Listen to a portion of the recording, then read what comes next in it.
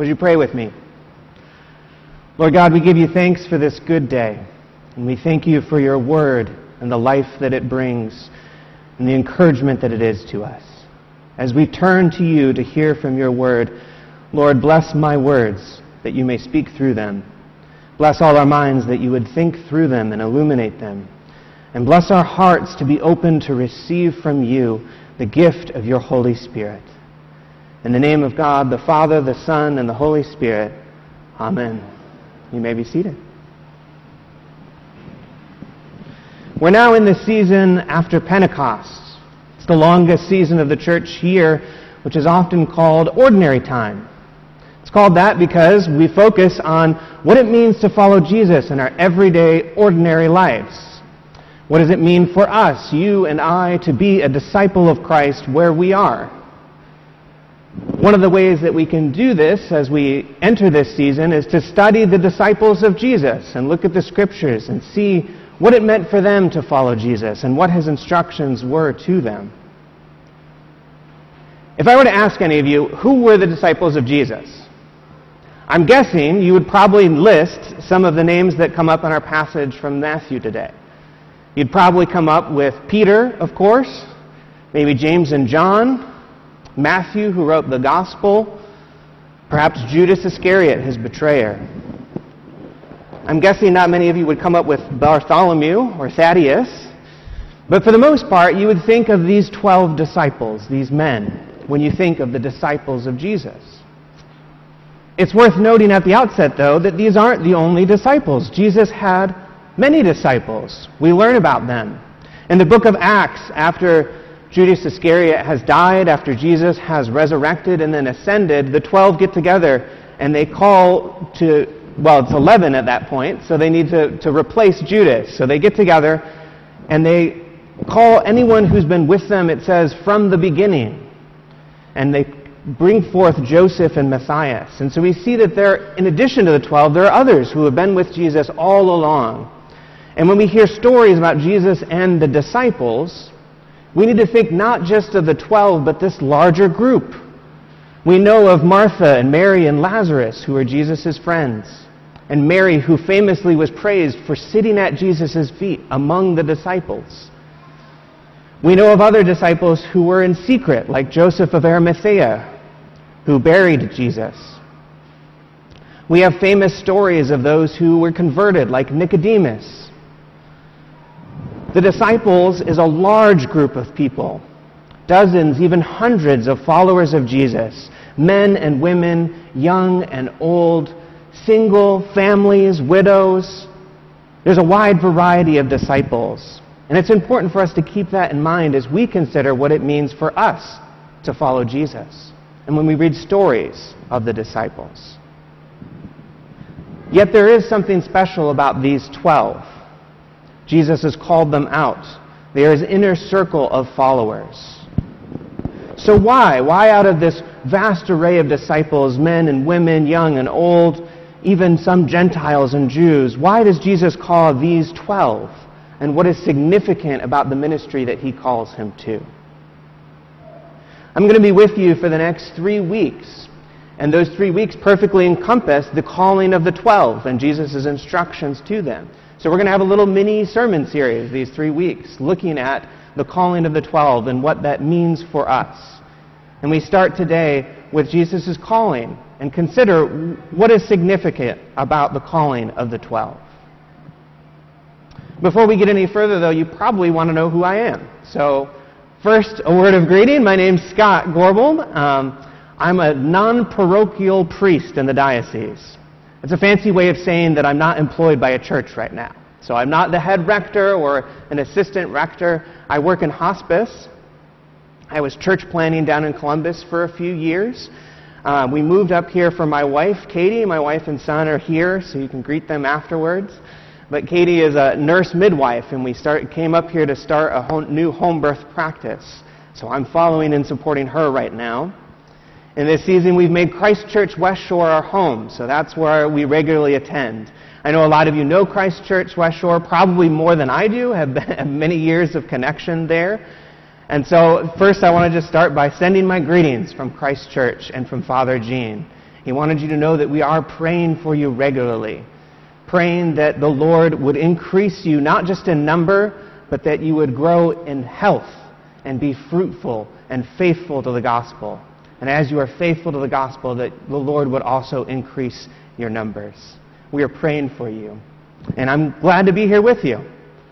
As Father Joshua, I know, has recently left you and taken a new call in New York, and Deacon Mark has gone down to St. John's regularly, I have a feeling you might see more of me. We'll see. As a non-parochial priest, I have more flexibility, so I'd be happy to come back and help from time to time as Sean has need. But it's good to be with you this morning. So thank you for welcoming me, allowing me to serve you and to worship with you as we bring our praises to God together. So if you have your Bibles, go ahead and open up to Matthew chapter 9 and 10, or it's in your insert here, and you can follow along as we're going to go deeper into this text and examine Jesus' calling of the 12. The context comes in the middle of Jesus' ministry. He's already begun. He's done his famous Sermon on the Mount. He's been going around healing and teaching. He's already had his first run-ins with the leaders of the synagogues and the Pharisees who have accused him of being demonic and calling on the forces of demons and evil. And he's been challenging them and challenging everyone with his controversial teaching. And so our text picks up in verse 35 of chapter 9. Jesus went throughout all the cities and villages, teaching in their synagogues and proclaiming the gospel of the kingdom, healing every disease and every affliction. When he saw the crowds, he had compassion for them, because they were harassed and helpless like sheep without a shepherd. And then he said to his disciples, "The harvest is plentiful, but the laborers are few. Therefore pray earnestly to the Lord of the harvest to send out laborers into his harvest." So why does Jesus call the 12? Well, the first reason is just a practical one. Jesus is teaching and serving, and as he goes throughout several cities, he's getting these large crowds coming to him to receive his teaching and to be healed. And he looks at them and says, "This is more than I can handle. The harvest is plentiful and the workers are few." So he commissions 12 to go out and carry forward his ministry. This is the first place that the 12 are called apostles, and we get that word. The word apostle means sent one. In the ancient world, a leader would have apostles that he would send out to carry his message. So if a king wanted to say something to a city and couldn't or didn't want to go himself, he would send an apostle. And when that apostle read a letter or shared his message, he would have the authority of the king. It was as if the king himself was there in that city declaring the message. And so this is the purpose of the 12. Jesus gives them his authority so that when they go and proclaim the message and heal, it's as if Jesus himself is there in the city and the town preaching and proclaiming the gospel of the kingdom. And we have that same idea of apostolic authority today. That's why we have bishops, if you didn't know that. In the Anglican tradition, we believe that bishops are part of the line of succession of apostles that goes all the way back to the first 12. So when Jesus commissioned those 12 and sent them out to do ministry, we believe that those 12 further laid hands and gave others apostolic authority. And it went throughout history all the way today to our bishop. And that's why when you all had confirmations, the bishop came and laid hands on you. Because it's as if Jesus himself was here with you, laying hands and commissioning you, giving the authority of Jesus.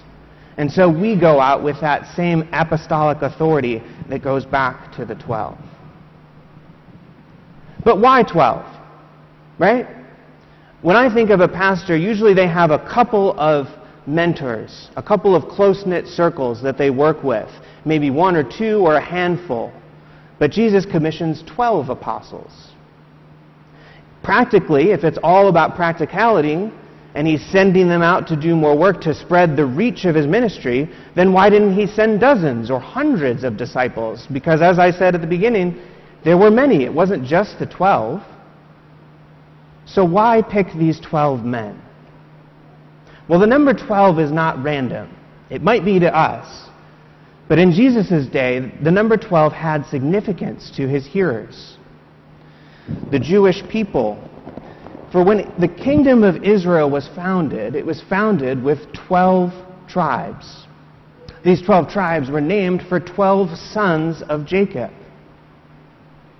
So why is that significant? And why do I think that the number 12 is not just random, but that Jesus is pointing to this fact? It's the language of the passage we get. It's not that Jesus is just proclaiming the gospel, but rather the gospel of the kingdom. In America, we don't really like kingdoms, right? We kind of rebelled against a king and threw him off. We're a democratic republic, so we don't think of kingdoms. We refer to countries as nations or nation-states. But to the Jewish people of Jesus' day, the word kingdom was loaded with political significance because the kingdom of Israel had collapsed.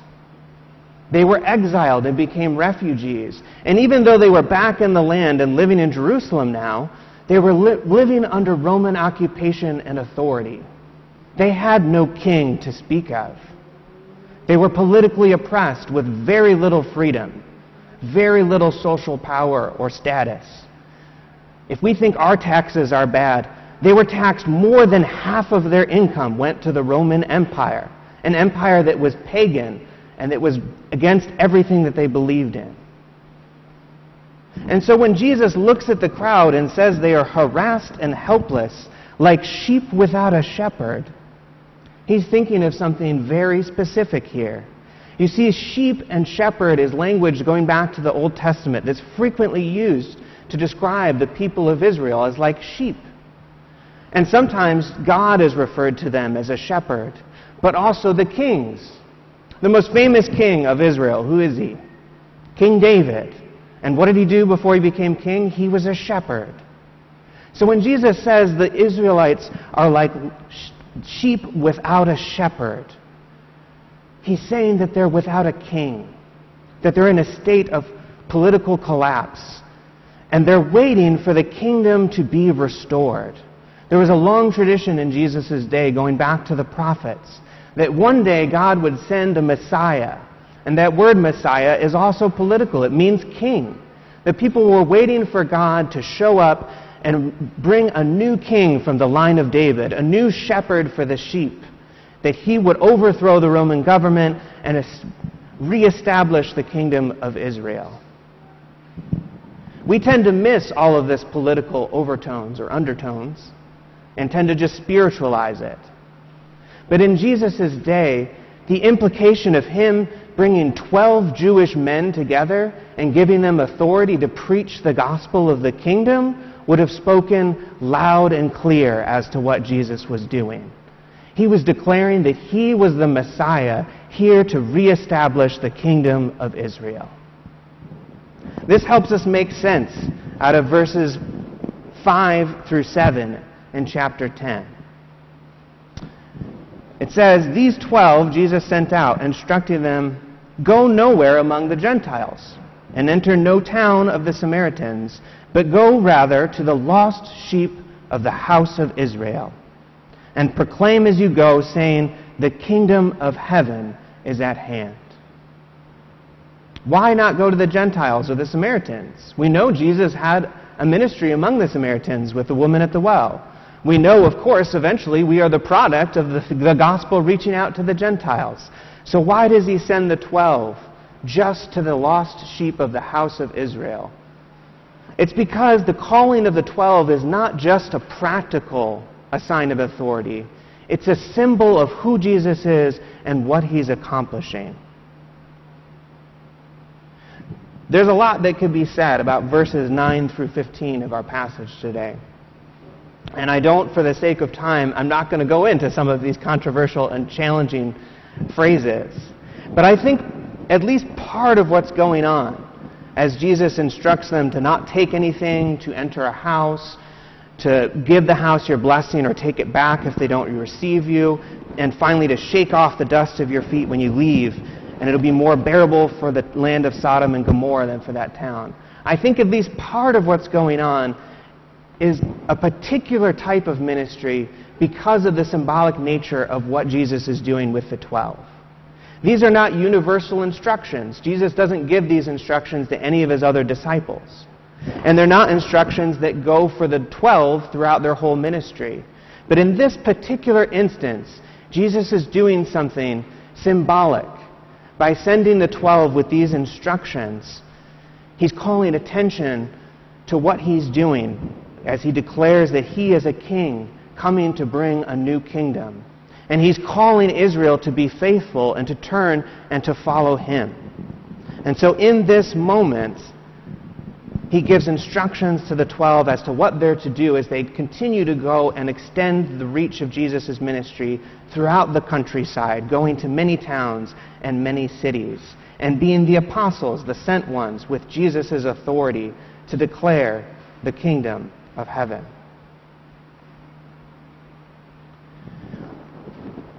Ultimately, Jesus' ministry does extend to the Gentiles and the Samaritans and around the whole earth after his resurrection.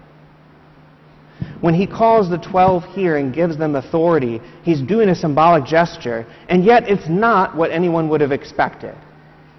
As I said, the people were expecting a Messiah to come and overthrow the Roman Empire and reestablish what we would call the nation-state of Israel, right? And he would set up as king as opposed to the Roman emperor and reign over the kingdom. And yet he doesn't do that, does he? And as we see, we might expect, if that was Jesus' intent, that he would give the 12 apostles authority over armies and say, go into the land and throw out the Roman armies. But he doesn't do that. Instead, he gives them authority over the spiritual powers that are afflicting them. He gives them power to heal illnesses and to cast out demons. And he says he called the 12 disciples to them and gave them authority over unclean spirits to cast them out and to heal every disease and every affliction. Jesus is ushering in a new kingdom, a kingdom of heaven. It's not just about the political, it's about the spiritual. Jesus recognizes that the people have a greater affliction than the Roman Empire. Rather, there are spiritual forces at play. They are afflicted with illness and disease and demons, political oppression, social oppression. They are, as he describes, harassed and helpless, like sheep without a shepherd. What is the significance of Jesus calling the 12? It's a symbol that Jesus is establishing a new kingdom on earth, the kingdom of heaven. And this will be a new people, not just the old Israel, but a new people of God who carry out his purpose and his ministry while on earth. And that this kingdom is not just a place in Israel, but it is a spiritual kingdom that exists throughout the world wherever Jesus' apostles are sent to go and proclaim the gospel and carry out his ministry. The kingdom is a place where those who are sick are healed, where those who live in the shadow of the death find hope of a resurrection, where Jesus' gospel is proclaimed and where affliction ends. It is a sign of the world that is going to come at the end of all things. The kingdom of heaven is near to you, here and now. That is the message that Jesus is sending out. And he sends it out not only in word, but in deed by sending out the 12. So what does all this mean for you and I, here today, in Lakewood, in Cleveland? I'm curious, how many of you, and you don't actually have to raise your hand, but how many of you, when you first heard the gospel, heard any mention of the kingdom of heaven? Or any mention that Jesus was calling a new people to be the people of God, reestablish Israel as God's kingdom on earth? I would guess not many when you first heard the gospel.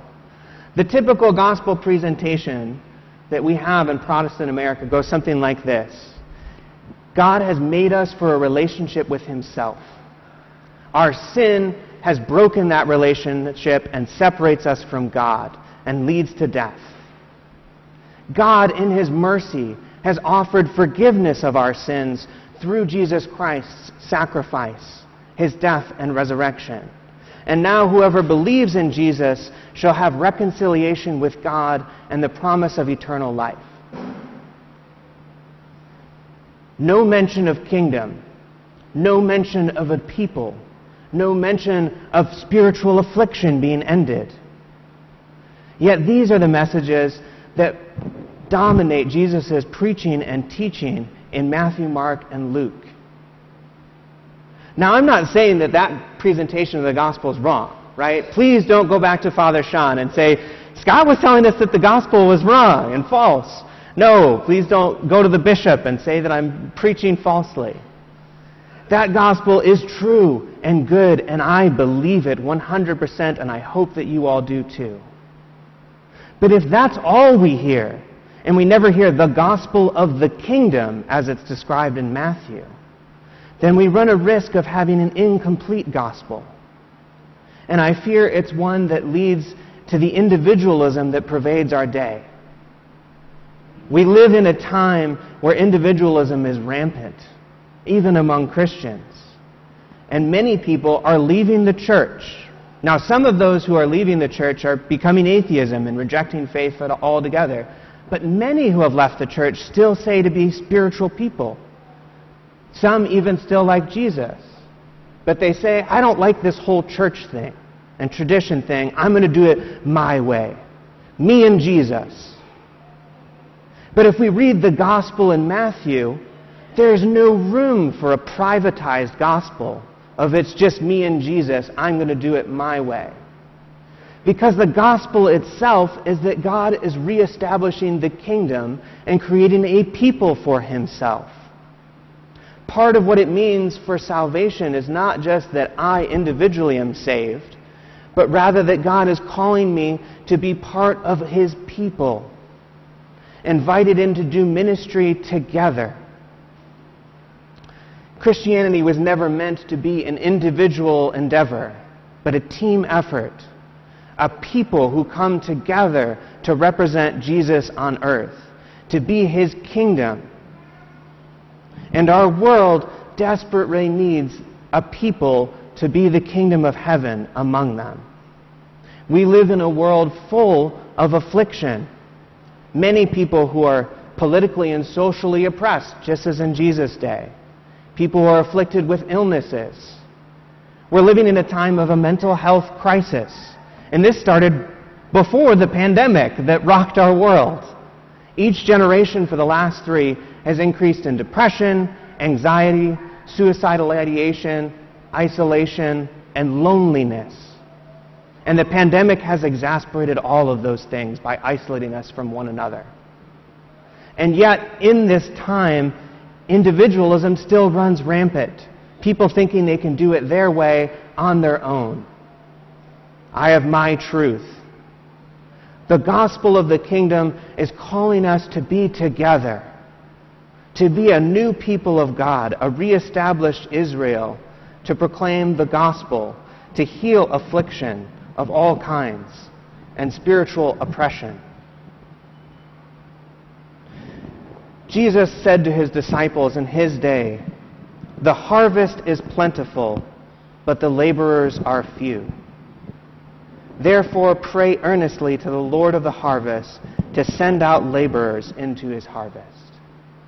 This word is as true in our day as it was in Jesus.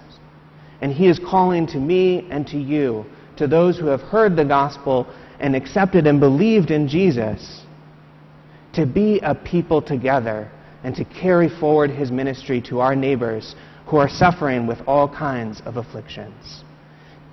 To proclaim the gospel of the kingdom of heaven is near, and to proclaim it not only in word, but in deed. Let us pray that he would give us his authority so that we would go forward not just in our own effort, but with his authority to proclaim that word. Would you pray with me? Father, we thank you for sending Jesus. We thank you for the forgiveness of our sins, which are many. and we are not worthy to carry forward your gospel. But in your mercy, you have sent your Son to forgive us, to reconcile us to you and to one another, and you have called us to be a new people and to go forward and proclaim the gospel of the kingdom in word and deed. So empower us with your Holy Spirit. I pray that this community of St. Anselm's in Lakewood, Ohio, would have your blessing of the Holy Spirit to carry forward your ministry and proclaim your gospel. In the name of God, the Father, the Son, and the Holy Spirit. Amen.